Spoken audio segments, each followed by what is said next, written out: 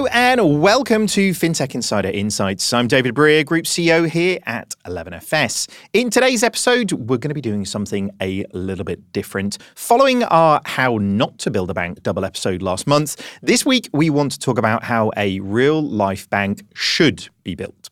And that bank is Millibank, a mobile bank from First National Bank of Omaha.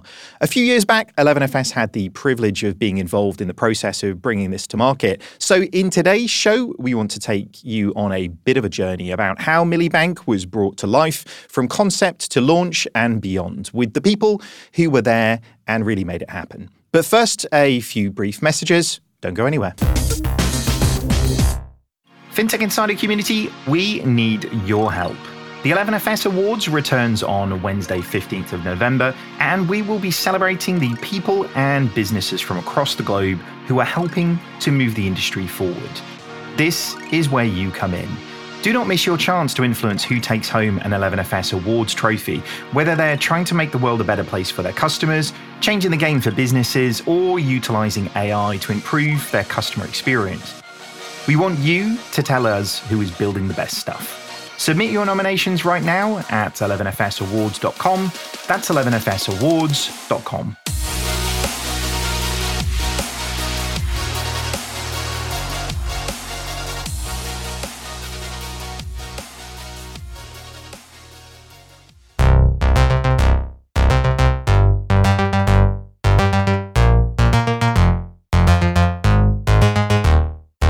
Okay, let's get started. As always, I'm joined by a panel of outstanding guests. First off, it's great to be joined again by 11FS Deputy CEO, Mr. Jason Bates. How's it going, Jay?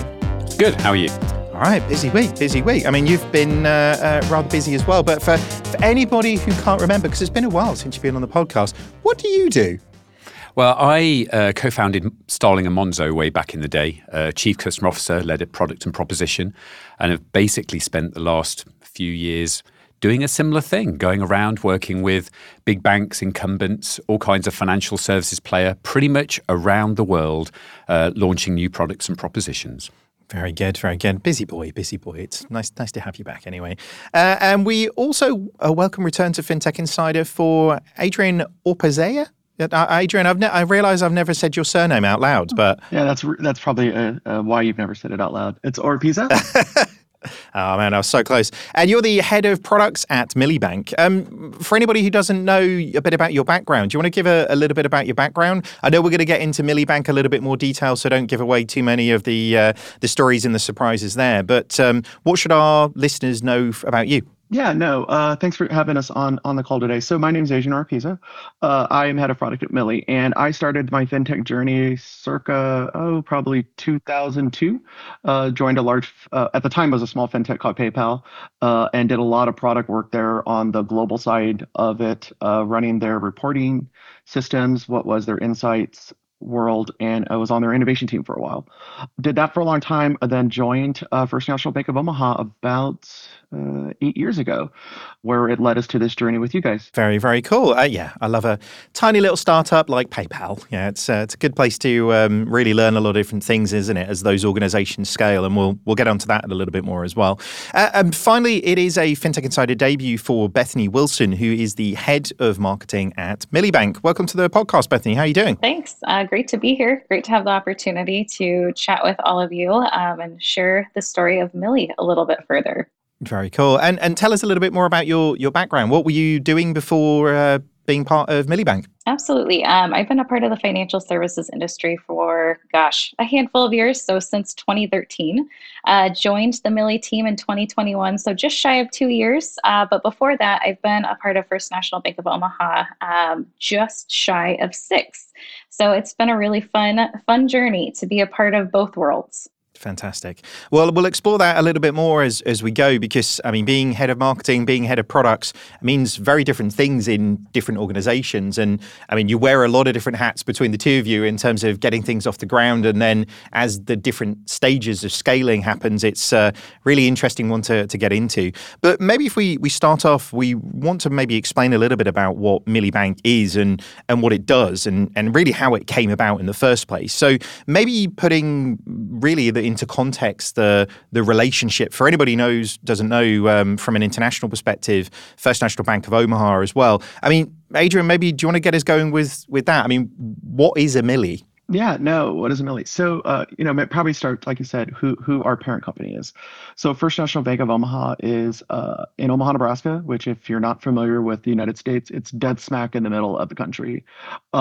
It's negative 10 degrees in the wintertime, and it's 110 degrees in the summertime. It's a great place to be, but we get all the extremes. And I think First National of Omaha is a good example of it's the largest privately owned bank in the country, or pretty close to it still. It has a very large credit card portfolio with a lot of partner brands. So we have a very national presence in the United States and compete with your Cap Ones of the world and your larger credit card issues that you might recognize at the international level. But we also have a regional, a semi-regional, footprint for our customers as well. So we play a lot of hats at First National. And so when I joined the company 7 years ago, I joined as a digital strategist with the digital strategists, for the bank, and worked with our peers to understand what does First National need to do to be able to compete in a digital world, right? And we were still using the words like digital and being digital, and I know you guys have a lot of great PowerPoint slides that we talked about going from analog to digital, right? And we really fit right in that space where we have a retail customer base that walks into our branches and has really great personal relationships, but we also know that our customers want to bank differently. So that's where I joined First National Bank and really drove some of the strategic goals there. That led me into a new role, which was at the time, and again, I think we all have to go back 5-6 years now, right? And it's a time machine where innovation and disruption was a high topic thing, where companies and banks all felt like they had to be innovative, and that's no different for us. So I worked with our team to build our kind of innovation and disruption team. I always like to call it really just a new product team, right? Let's go find out what new products that we have to build for our customers. And that led me to where we are today with this Milli, is I got the bug to go build things again. I have a great partner, Mark, who is our CEO of Milli, and me and him really thought that with the resources at First National Bank, with the unique ownership and support that our leaders were going to give us, that we could actually create a brand new bank that would support our parent company as we decided we wanted to move beyond our regional footprint. And this would be a way to do it without, as we talk about it, starting from scratch. And I think that's what we'll talk about today, is what does it really mean to start from scratch in a company that's 165 years old, and what does that journey look like? So that's the short version of it. I mean, that's a whistle-stop tour of the last 5.5 years of your life. And actually, I mean, that's an interesting challenge, but a challenge that so many different organizations face. I mean, you talk about, a 100-year-plus organization. I mean, the challenges that you face into when it comes to, cultural shift, technology shift, aspiration, and, heritage of actually what's made organizations successful to get to that point. I mean, all of this starts with so many organizations can spend a lot of time looking inside and, what could we do better? But I mean, Bethany, the problem you're trying to solve in the first place is a much better place to start, isn't it? We all sort of say customers actually have to care about this thing. So what gap are you really trying to solve with the things that you're doing with Milli Bank? Yeah, honestly, as we probably all know, finances are a really personal and emotive thing.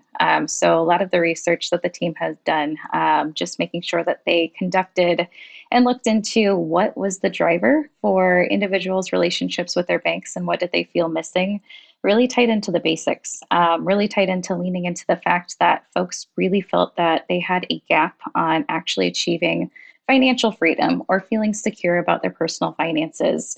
So with the direction of Milli and where we ended up leaning in was really trying to provide the opportunity for our customers to actually survive in this and thrive in their financial goals. So trying to make sure that we bridge that gap for people in their savings goals as well as their financial journey. So they felt that they had the right momentum and right footprint in order to succeed, rather than sitting in an environment in which they're in a debt environment or they feel they don't have the banking support or resources or solutions to get them out ahead and actually make a difference in their day-to-day lives. Yeah.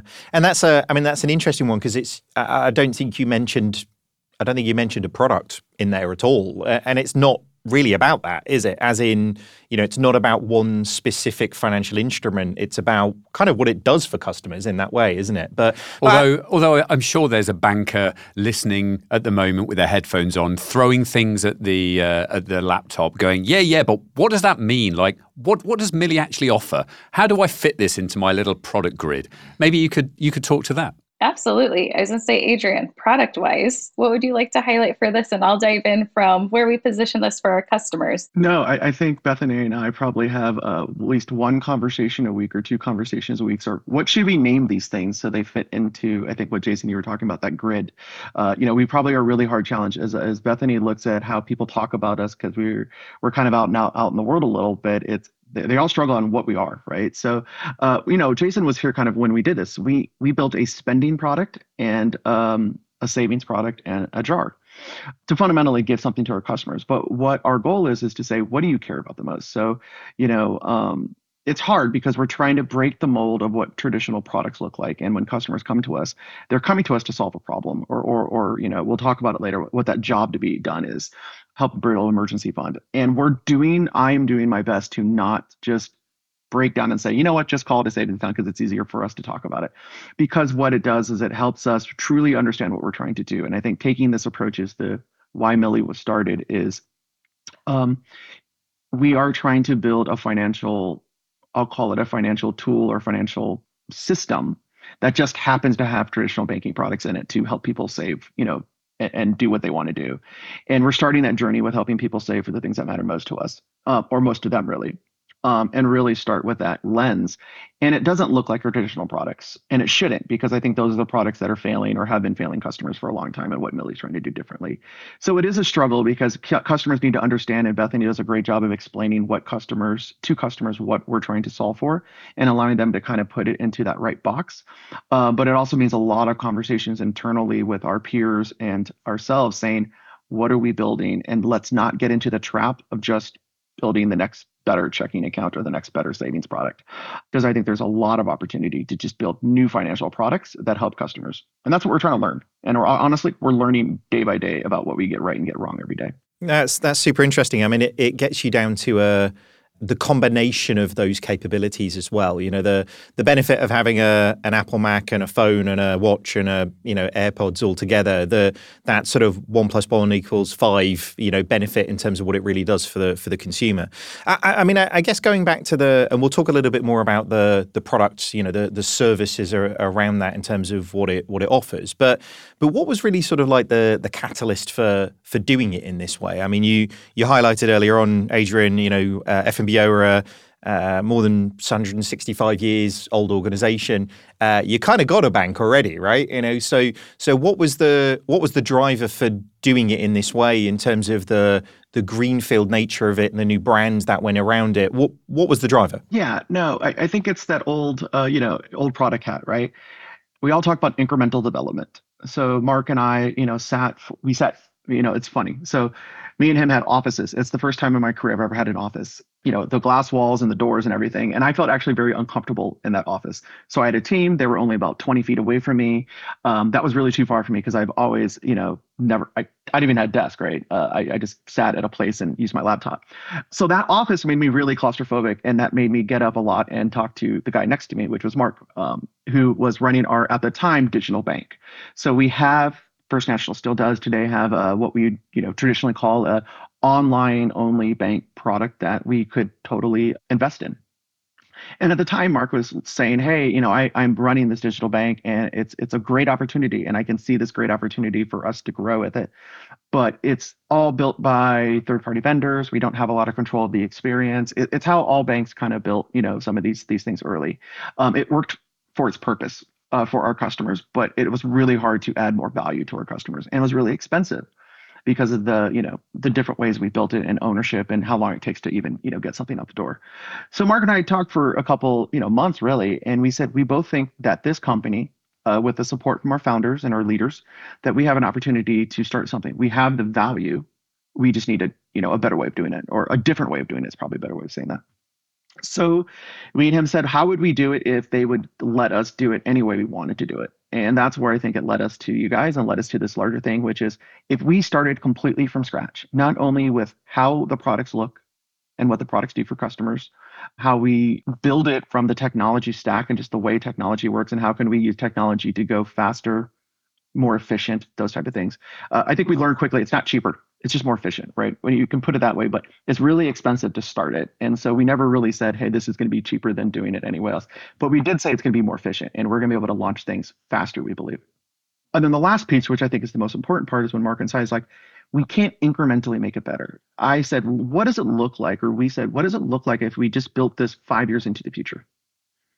And when we did our research, what I believed at the time, and I still think it's true, is the UK or the UK market, specifically around London, was building products that I think would have been 5 years in the US into the future. How Monzo, Starling, kind of circles right back to how do we get to Jason, is the way they were thinking about mobile only, app only, the way products were designed, the way they communicated with their customers.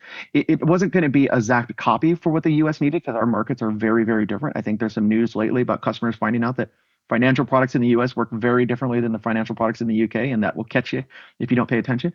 But I thought the essence of it was truly correct. So that's what led us to you guys and a company that we found that I thought had the right values for us and the right team to help us build something that would ultimately be a future product in the US. And I think that's what we have today, which is Millie, which is, if you look at it, it looks like it has been built 5 years in the future compared to our competitors out in the world. Which fits in exactly with how we've approached it over the last however many years. That move from analog to digitized to digital that you referred to, having an online only bank, is digitizing the forms that were in the standard branch. And that's great. It cuts costs out of the business. It makes it a marginally better product and a customer experience. But it's not the kind of step beyond, which we talk about, intelligent services, that ultimately there's a new services layer that sits on the top of all of those financial products, which is what customers have to do day to day. You can launch a new checking account, but what are you using that checking account for? Are you using it as a discretionary spending pot? Are you using it as an emergency fund? Are you using it, to put money for your savings in the future or to pay your bills from? And those needs, those products, I guess, with purpose, I think is where digital gets really interesting, right? Yeah, absolutely. And I think, we'll talk about it later in the call. And I think Bethany is the one that has to deal with my craziness when we think about building these new products that are new to the US market, and how does she promote them, and how does she in a quick way explain them. But yeah, that's what we are working now, and we know we're still learning about how to communicate to our customers. But a good example is, we have a product that we call Jars. And for the US market, it replaces both checking accounts and savings accounts, because it is a purpose thing that says, we don't care why you want to save money into your jar. Some of it is for budgeting, some of it is for your vacation. But we built a product that doesn't make you have to pick one or the other. We pick something in the middle that allows you to set up payments from it, set up debits from it, save short term, and with very little effort. Once that goal is completed, you can close it. That's a huge thing, right? If you do that today in another product, you have to call and actually close the account, and it's this very long and tedious official process. We're here. It's super easy. You can open it up, have it for 5 weeks, close it, and we move on without very, very little effort. A little friction like that creates a customer, really creates them to really focus on their goals versus building off a spreadsheet, which is what we hear our customers do all the time. Little things like that is how we think about our products, but it is a challenge for us to introduce these new things to the US market and US customers that have really never experienced it in that much fluidity of how their banking product should work, because they've never had that much access and control over how their money is managed and worked. And that's been the challenge, I think, that we've had over the last year, is introducing this product to the world and explaining what it is and what it's not. Yeah, I mean, it's an interesting challenge, isn't it? That balance, as you say, of we know this is great for consumers, but actually getting consumers to really let go of, even if it's not great, the traditional ways of doing those things is an interesting challenge, isn't it, Bethany? It is, yeah. And to complement that too, the most exciting thing I think about Jars is all of us as consumers, right, are very familiar with behavioral science. We're very familiar with, hey, like, what's a SMART goal? How do we dive in? How do we actually lead into this? The thing that I've always been impressed with is the fact that we look at those type of needs and wants and gaps And although we see that approach applied, let's say in our day to day jobs, right? Everybody says make a SMART goal in order to make sure that you hit the next promotion or the next job opportunity. We've actually turned that into a really material and measurable thing in your banking app. And I think that's a really big differentiator for the fact that we're really aware of what those behaviors are, what those customers' needs are, what they may be familiar with, and actually applying it in a way that they get to see something happen in real time in front of them in a way that actually benefits them for the long haul. Yeah, I mean, it's an interesting one, isn't it? When you started talking about, well, I mean, it's the process that gets you to an outcome, isn't it? And actually, I mean, if you want to achieve a different outcome, you've got to approach it in a very different way in order to get to that. And maybe if we talk about that a little bit, about how did you get Millie off the ground then? Because, I mean, obviously in creating the organization, we know you took a jobs to be done approach, which, I mean, is quite different in terms of the ways of thinking, the sort of, this isn't a project that ends, this is the establishment of a business in a new way. I mean, do you want to talk to that a little bit? Because to your point, Bethany, the real job underpinning the customer's problems is much more significant. I always say nobody wakes up and goes, I really want to do some payments today. Like I can't wait to make a payment. Nobody does that. I mean, not even us, and we're like banking geeks type thing. But really getting to grips with those customer jobs is critical, isn't it? It is, yeah. I think all of us sitting here today and anybody listening in can understand and appreciate the fact that it's just an insatiable curiosity you have to have, and being willing to constantly be proven wrong. If you look at the banking industry as a whole, right, it's done a phenomenal job establishing an extremely strong foundation. But in light of all of the macro and micro situations that have happened, there's a whole host of things that we have to constantly reevaluate ourselves to go, are we actually supporting and meeting the needs in today's environment for our customer, in addition to forecasting what may be coming 3, 5, 10 years down the line.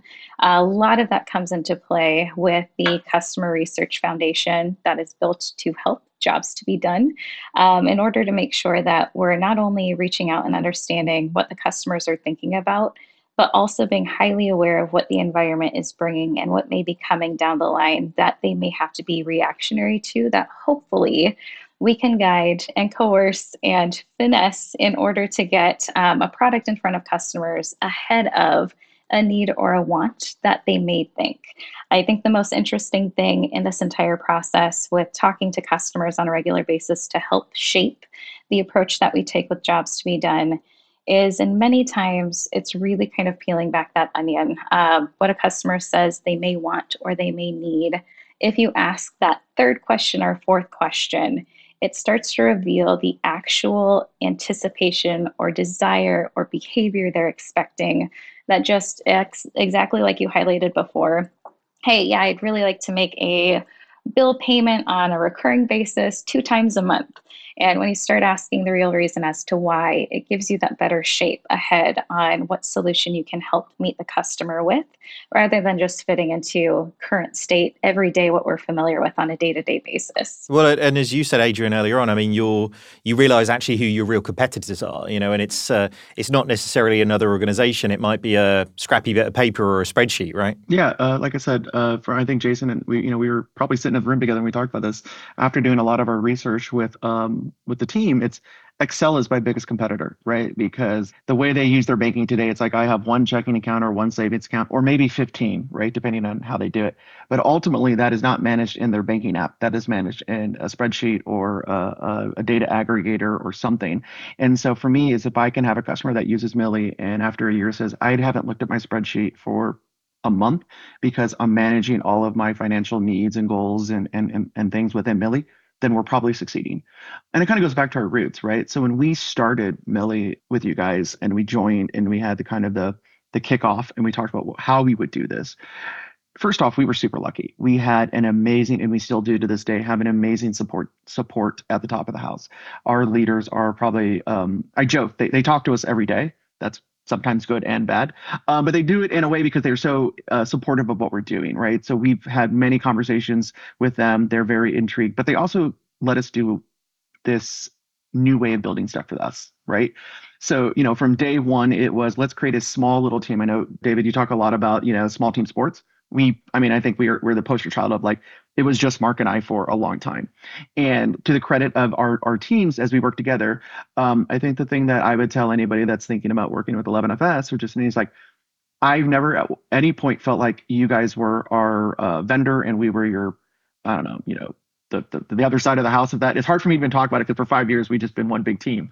But we had one group and we all built it together, right? Mark and I were there every day. We were in our, if you're in development, we were in the stand-ups and we were working through. And, so you have a vice president and, this senior leadership team working with your team daily to build Millie. And I think that's what made us successful to this point to be around, later.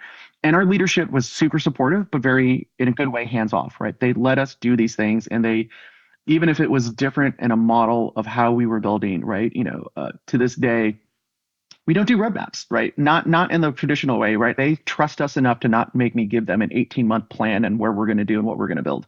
We work off 6-week cycles now. I think that we know enough to plan out our next 6 weeks. That's for the team to execute and move forward as we learn everything that's going on with a company that's growing at hundreds of percents now. We're growing, at quite a bit rate, which has its own challenges. But the team supports us that we don't need to see that bigger vision to know what's going to happen and what to do, which is a good thing. And a lot of my peers, probably in other banks, don't have that opportunity. They need to do their quarterly 12-month planning.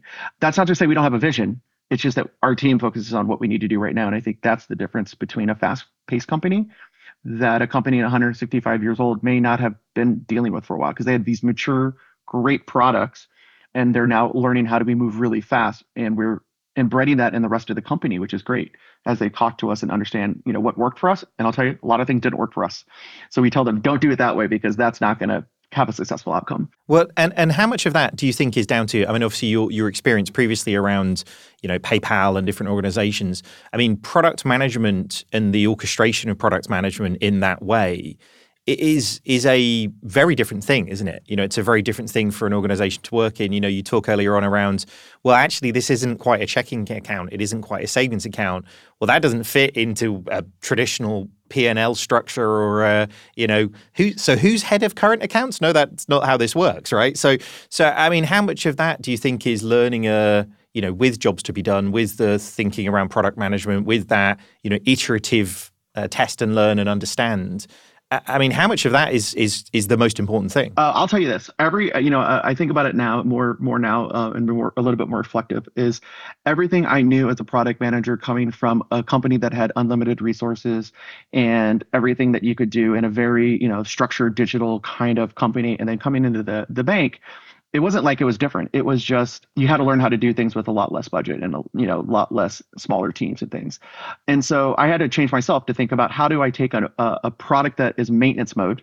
I think, Jason and I, like, all this thing is about growing it by 2% and being more efficient, and taking something that had 100 million customers and maybe adding, another 20 million, but it's all about keeping it up and running every day. That's a very different skill set than going into something that has nothing, right? Like, you're going to go from 0 to 1. And so every product understanding you have and other thing, you might as well throw that out the door and relearn. And so I've been learning that myself, of how do you not only go from 0 to 1 and remove some of your biases and thinking that you have the right answers because it works somewhere else out. That's been tough. I think the other one is they have allowed us to kind of build our whole organization differently than how the rest of the organization is built. And it's designed to build for speed, right? Not scalability. And so we're now going through that. We had an organization that was built for speed, that we were able to really go fast and build new products and experiment and have the ability to experiment and test things. But now we're trying to figure out, how do we create, what does the Millie team need to look like in the next 2 years as we scale and have maintenance problems and maintenance issues and, things like that. And I think that's the learning curve that they're letting us figure that out ourselves. And I think if you're in an organization today and you're pitching this, or you're in the middle of this, that's the thing you have to fight for, is have the freedom to be able to build your organization, whether it's a product organization or engineering organization, in the way that that organization needs it to be built, not to conform to, the existing models. And our company, First National Bank of Omaha, and the leadership has allowed us to do that. And I think that's what's making Millie successful today, where a lot of our peers, they're not with us anymore. I was joking. I have a desk of test accounts. It's a stack of debit cards is how I measure it. And I went through the other day and I was able, or not able, unfortunately, I removed 20 debit cards because those companies don't no longer exist. And I think a lot of it is because they lacked the support that we get with First National Bank. They didn't have those across all those things, both how we organize our organization, how we think about product development and execute those, and even how Bethany has been able to really transform how we even market products.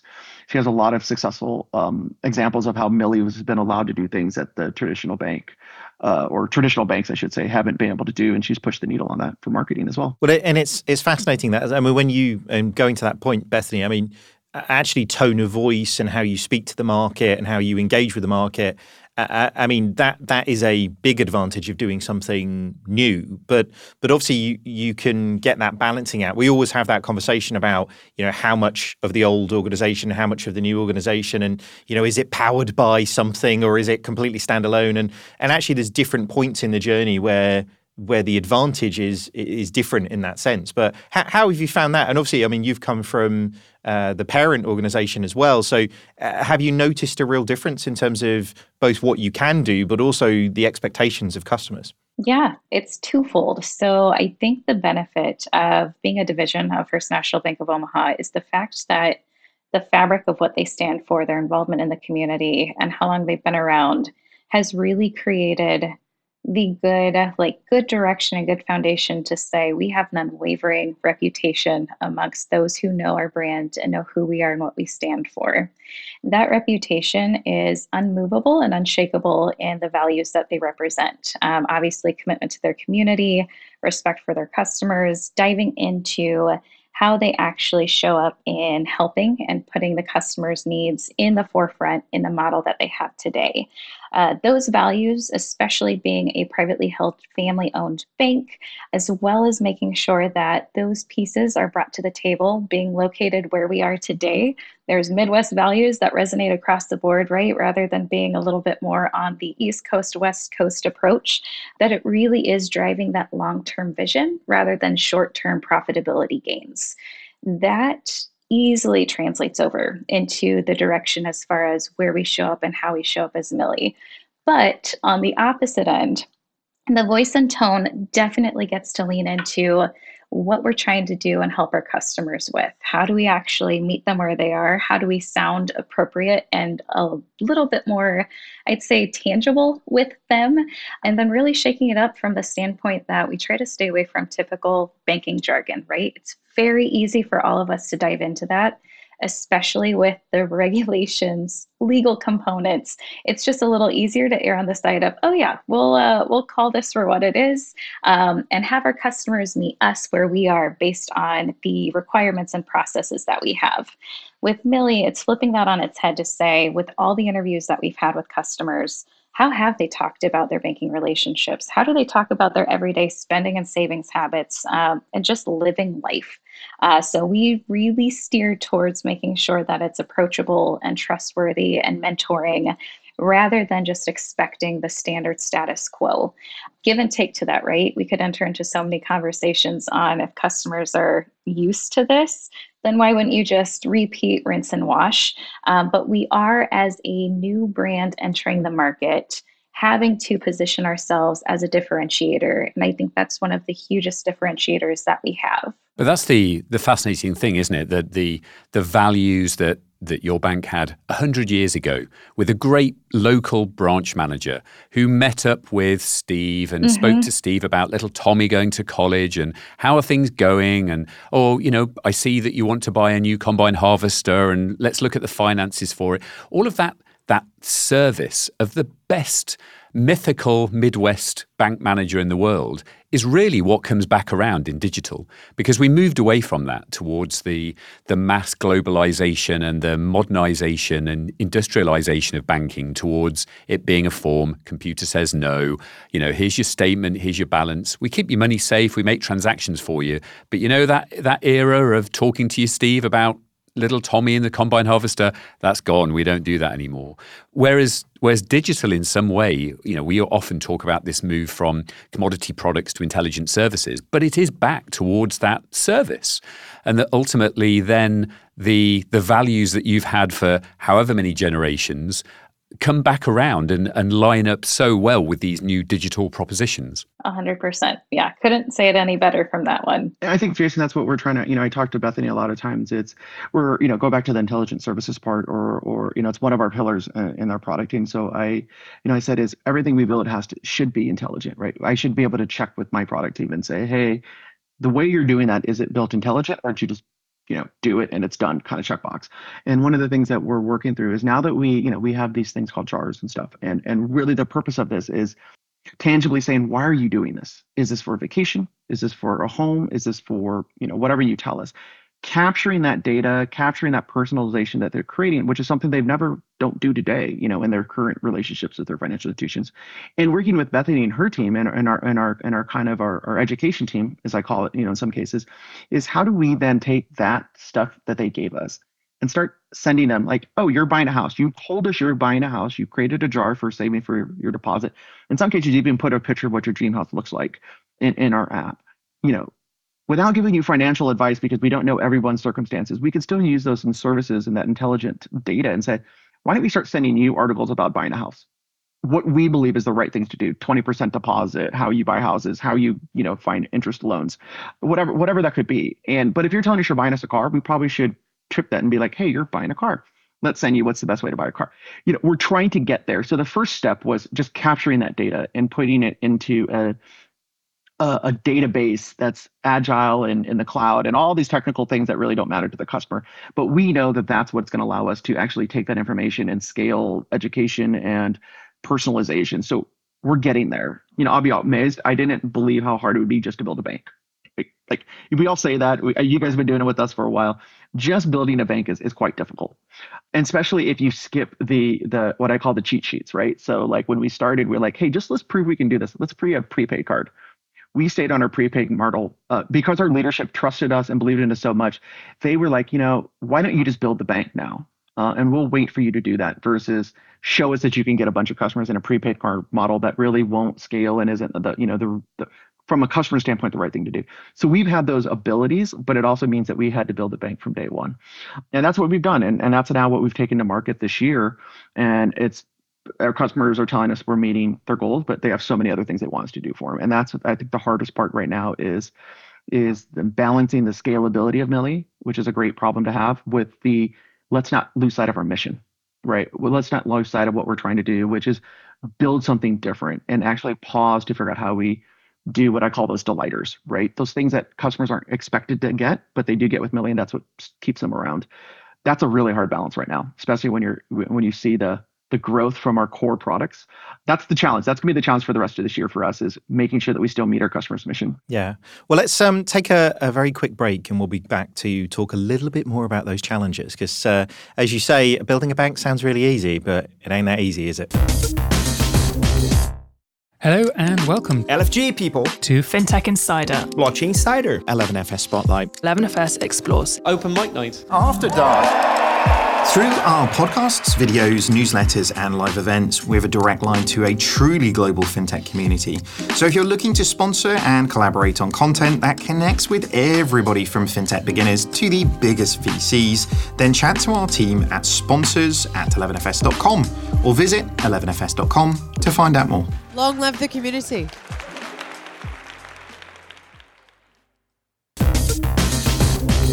All right, so in this final part of the show, we want to take a little bit of a look at how Millie Bank came to fruition, from the concept all the way through to the launch, before we take a look at what you guys really think the future is going to be. I mean, this is a journey. It's not the necessarily the destination in that sense. But I mean, we talked a little bit earlier on around, I mean, obviously you use jobs to be done methodology to get there. But I mean, how did you go about that first phase? What was the learnings there? I mean, Adrian, you talked a little bit about, and I've had this experience doing this with other things that we've done. There's almost a fascination from stakeholders to start with, isn't there? There's that, what you're doing, and you're doing it how, and it's interesting to sort of build that trust and that momentum in the process, isn't it? Yeah, I think Millie, the thing. So a couple of things. I think Millie is a great example of patience, right? And you guys were through this whole journey. So we have to go back to 2018. This started November, December. I'm not sure. I got to go back to the exact emails, but 2018, you guys came and we had a visit with the team that says, what is it we would want to do, right? And so our leadership team really thought about that for about 7 months. It's really hard to sit there with this idea in your head and have to sit around for 8 months. But they came around to us, and they were always talking to us about what their concerns are, and what does this really mean? If we're going to do this, we really, really want to do this, but that's a big risk. So they took about 18 months to very thoroughly think that yes, we want to commit to this, which I give them a lot of credit for. They didn't do it too quickly and then find out that's not what they wanted to do. But more importantly, once they said we're going to do this, they were completely bought in at the top of the house. And so we started, and the company's name at the time, and I think this is actually pretty good, is Gen 6 Ventures. So we created a separate company because we really thought we would be completely outside of the bank so that we could start from scratch. And Gen 6 Ventures was mentioning that this is the 6th generation of ownership of our bank, and we were building something that we believe will take it to the next generation. Right, this long journey, to your guys' point, and that's important because it wasn't a project. There was no set end date. There was no set time. They trusted Mark and myself and following 11FS to say, we don't know what you're going to go do, but we trust that you guys have the right goals in mind and the right purposes in mind, and we'll go through this journey with you with it. So we started off with doing a lot of customer research, over 70 hour-long one-on-one interviews with people across the country of all segments. We did a survey, a statistically valid survey with about 20,000 U.S. Americans to talk about what do they care about financial services. We came up with about 20. It was like 14 was, I think, the number. 14 different things that Americans have problems with in their financial services. We boiled that down to three jobs to be done. So that's where we started. So the first 6 months or 3 months of Millie's life was just talking to customers, validating the research, and convincing our leaderships that we know what we're doing because we haven't had a product yet or a demo or a part. It was just customer data that says we believe truly we know what our customers want. That allowed us to be green-lighted to go to the next 6 months, which is building the prototypes. So those jobs were helping somebody find their emergency fund, build their emergency fund. Very simple. Helping people just save. I mean, we just talked to so many people like, I just don't know how to save, right? Like simply, I know I need to do it. I should do it. So that's a simple statement. And then the last one is just the anxiety that it creates with savings. So even if you want to save, you can't. There's a lot of things that come up. And so they just panic and they just stop doing it. So what Millie is today is really just the fruition of us taking 3 years to figure out how we solve those very, very, what I would think most people think are simple problems, very difficult problems, right? And that's how we built Millie from a product standpoint. We don't even like to talk about the product really. It's just that from the goals of what it's trying to do is we believe these jars and savings products and spending accounts, to your point, they're not checking. We call it spending because it's only for when you spend the money. And we have jars for when you want to save for a very specific thing. And we have savings for when you don't even know what you want to save for, right? Your emergency fund, you have no idea when you're going to spend it. You don't know how much you should have in it yet. So we wanted to simplify that world, and that's what we're working now right now at the time. So that journey took us 5 years to get as we not only determine what the product we need to do and how we build that, and use the learnings that you guys have from Starling and Monzo and a lot of the other UK competitors as the US was still catching up. And we saw our competitors jump right into this pond and think they have the answers. And the things that I saw that they failed is we just took our existing checking account and put a new app on top of it, but it has all the restraints of your, in a sense, what's your current checking account. Those didn't seem to work out. Go figure. We took the same structure and we just put some technology on top of it with cute emojicons and widgets and things. Those didn't really seem to work out. The thing that I believe in Millie is that we truly thought about it from the ground up, from the technology stack and how we built it. And now we're learning what we got right and got wrong for our customers. And a good example is that we're dealing with today. In the United States, for those in the international market, we have this savings product, and those savings products have a lot of regulations about how they can be used. So when we built Millie, we said everything should just be a demand deposit, a checking account for all intents and purposes, because we don't want to limit our customers on how they want to use our products. If you have a jar and you're using it for budgeting, you should be able to pay bills out of it and centralize it. But that's got to be quite difficult though, right? In terms of, I guess bringing it back to the go-to-market stuff. I mean, Bethany, we've I guess tangentially brought up that you've got to now talk to clients about not the checking account because they can choose between checking accounts from a number of banking providers, but actually delivering something more. And that's not traditionally a bank's job. I mean, channeling that dark voice on my shoulder of the inner banker, they'd say, look, that's not it. Stay in your lane. Like, keep their money safe, transact, protect the integrity of the financial system, stop financial crime, give them a card. That's it. Like, that's our job. Is that how you see it? Or what's the go-to-market for a services-driven financial services company? Absolutely. You hit the nail on the head, right? A lot of times it's just easy to take the existing model and say, it's not broken. Let's not fix it. Let's not address it to a certain degree, especially if we're not getting the feedback from customers today. The nod that I will give, I think, is everyone has actually come to the harsh realization that as an institution across the board, it's really important to make sure you get that feedback. But for the go-to-market strategy for a service-based organization, a lot of it is really diving into almost have the surprise and delight moments, right? The thing that's a little bit extra that you wouldn't anticipate or wouldn't expect. The one thing that I will say, just as a consumer coming into Millie, was the highlight of the fact that our spending product has a physical and virtual debit card. I looked at it and I was like, okay, I think I understand this to a certain degree, right? Like, you got two different numbers in case one gets lost, extra secure, until you actually get into some moments where a colleague of mine was like, I never thought that this would come in so handy. I left my wallet at home.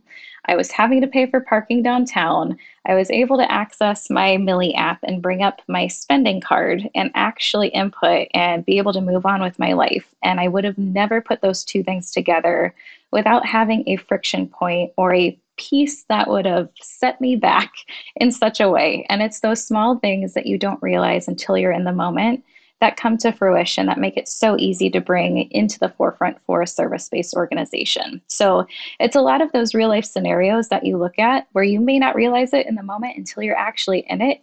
And you go, oh yeah, okay, this is how I can use Millie, or this is how this is different than what I would be stuck, almost stranded, if you will, if I didn't have those options. And what surprised you, I guess, in this journey? You know, you worked in the big bank, now you work here. Yeah. Like, it must be different, right? Oh, absolutely.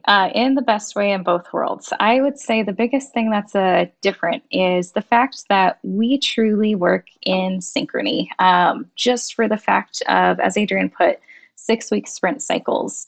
As we're leaning into this, going from 0 to 1, now 1 to 2, there are different pinpoints of evolution throughout this entire process that if you don't stay laser focused in that and you try to apply a quarterly approach or a biannual approach, you're going to miss the mark on actually speaking to the customer in the way that's needed. So it's a lot of testing and learning, even in a go-to-market strategy, bringing the voice and tone to the customer, bringing the message to the customer that actually benefits them, to say, why should you care about Millie? How is Millie going to help you in your day-to-day life? And we have found through a lot of customer feedback, and as more customers come into Millie, that changes and keeps evolving as we start to scale. So if we were to operate in another way where it was quarterly, we would probably miss the mark on being able to pivot and respond to what we're actually getting real input on, which is phenomenal. And yeah, I'd say the other thing too is just production, right? You guys face it as well, where you dive in, and if you're able to actually test the message before you build out an entire campaign or build out an entire approach, it not only saves yourself time and energy, but it makes sure that you're actually showcasing to your consumers, we heard you. We actually can help you, and here's how. Yeah. I mean, it's interesting, isn't it? I mean, so much of this, I mean, between the two of you and Adrian, you know, something that really always struck me in the early days with you and Mark, I mean, something that's often missing from these types of internal challenger projects is strong co-founders. You know, and actually it's the thing that if you look at a fintech startup, that often these things are delivered, you know, really through sheer determination of the founders to make those things happen. I mean, you guys, that passion you've got for solving these problems, how have you kept that going over this period of time? Because it's not easy, right? And actually there are, you know, as much as, I mean, you guys make it look easy, but it's not easy, right? Like it's trials and tribulations of this process. So, I mean, how have you kept that fire burning, and how have you managed to manifest that back into the organization in terms of that founder feeling? Yeah, no, it's a good thing. Well, one, I think it's, like I said, support from our leaders makes it easier, right? Like I truly believe that our leaders believed in us. And so you don't have that fear of this project that ends and what are you going to do? So I think that was the first. I think Mark and I just found the love of helping people with their financial lives. We came from two very different places, but we had a common ground that we think we can do more for people and have that true intrinsic kind of goal. The other thing is, I believe, and Mark and both believe, Millie is more than just a product, right? Millie was never designed to be a product. We didn't start talking about the product till 2 years into this. But we really believe that First National was giving us the ability to truly help people's financial lives. And me and him are very lucky. I was lucky, and he was lucky to have, a strong financial foundation and all those things. And we knew when we talked to people, they didn't have those things. So we didn't know how we would solve that problem. But Millie ended up being the way that we could contribute back. So it sounds all this, big, philosophical and things, but I think that's truly what great founders need, is beyond just the thing or the product, but truly have something that they both care about. And I think Mark and I found that, and we've been lucky to bring in a lot of people like Bethany who kind of share that same thing. And we've been very selective in who we bring onto our organization that help us with that vision. I think one thing I'm proud of is the people that have joined us since 11FS, days, or back when we kind of build our own team to take over all of this. These people I've known for 10 years and I've worked with for 10 or 15 years in some cases. They trusted me, and so I was able to bring in people that I trusted that can truly take our mission forward without me having to be there every day. And I think allowing that and having a team like that is probably what makes us successful. They believe in me, I hope, or that's what it seems like. And I believe in them, and I can, focus on the bigger things. I think if you're a founder and you have to do everything every day and you don't have people around you that trust you, you're going to fail. And I think our vision has allowed us to bring the right people on the team. Yeah. So what comes next? What are Millie's future plans? Great question. And from my standpoint, we're continuing to scale Millie and allow more people to take advantage of it, and then really dive into truly getting into the intelligence services and really feedback. So that's our goal from a product, right? Is just keep providing the value that we have today and not try to do too much. We don't need to do too much. We're lucky. Let's just solve these first jobs to be done as best as we can. So that's our product vision for the rest of the foreseeable future. It's all about what you say no to as well as what you say yes to, right? Yeah, I say no to a lot of stuff and get more excited when I find out that we don't have to do other things that maybe our peers would have to do. And I'm like, oh, great, I don't have to build a credit product this moment because we have a great partner that will be able to take care. Great. That means I can focus on these jobs to be done even more. We get lucky in that phase. I guess just as a last question, because as you said, Bethany, we could talk about all of this for the next 10 hours, but it would turn into a bit of a marathon. But how much do you think, and obviously as with that strong, founder base, what we often find with these projects, Jason, is like it changes the aspiration of the parent organization when they see what a different approach to success really is. We've sort of saw it with Mox and Standard Chartered, or Metal and NatWest. But Bethany, Adrian, have you seen? I know you sort of mentioned Clark and the team in FNBO. How much do you think it's changed the aspiration of what FNBO can do more broadly, having seen how much you guys have achieved in such a short period of time? Yeah, I would say just in the short time in general of where we were and where we are today, it's a constant give and take in conversation. There's been so many moments of lunch and learns, if you will, or case studies of showcasing where we have miserably missed the mark and what not to do, and then what has actually worked really well. And because of the integrated communication and approach, we've helped shepherd and steer things to completely avoid, because we have been able to move so quickly because of partnerships, like with what we had with your team beforehand as well. It really helps showcase those missed opportunities and risks. On the flip side, where we have had really great successes, it's allowed us to bring that into the forefront to say, from a technology stack perspective, how do we start evolving and how do we start growing this instead of looking at it only as a product? How do we actually emerge this into a technology solution advancement with marketing and with the marketing's approach? What new methodologies are coming into play, especially from a mobile-first marketing strategy? Can that help expand and execute on for our parent division? So it's a lot of give and take in both worlds on what's worked and what hasn't. And I think as long as we continue to keep leaning into that, there's just win-win situations across the board for everybody involved. Fantastic. Well, it's been amazing to see the success. Been amazing to be a little bit of a part of that journey as well. So, but we better wrap up the discussion because we'll definitely get you guys back to talk about more of it as more of the capabilities unfold and the customer numbers go up. So, thank you so much for joining us. Where can people learn a little bit more about you and all the great stuff that you're doing at Millie? Adrian, starting with you. Yeah, no, come visit us at millie.bank and see what all the excitement's about. And that's a great place to start. Very good. Bethany, where can people learn more? Absolutely. Also, feel free to dive into the App Store or Google Play Store. Feel free to download it and check it out firsthand for yourself. Very cool. Mr. Bates? You can find me on LinkedIn. Same, lurking predominantly on LinkedIn these days. I don't even recognize the Twitter The app. X. Yeah, I don't even recognize that anymore. Like Bethany, we could have had like a whole half an hour talking about rebranding, all right? Marketing Absolutely. conversations. We'll bring you back. All right, on that note, thank you so much for listening. If you like what you've heard, follow our podcast. Don't forget to leave us a review. It helps us make it better and helps other people find the show as well. As always, if you want to join in the conversation, you can find us on every social media channel at this stage, even the XE one. Just search for 11FS and FinTech Insider, or if you really want to, you can email us on podcasts@11fs.com. Thank you so much for listening. Goodbye.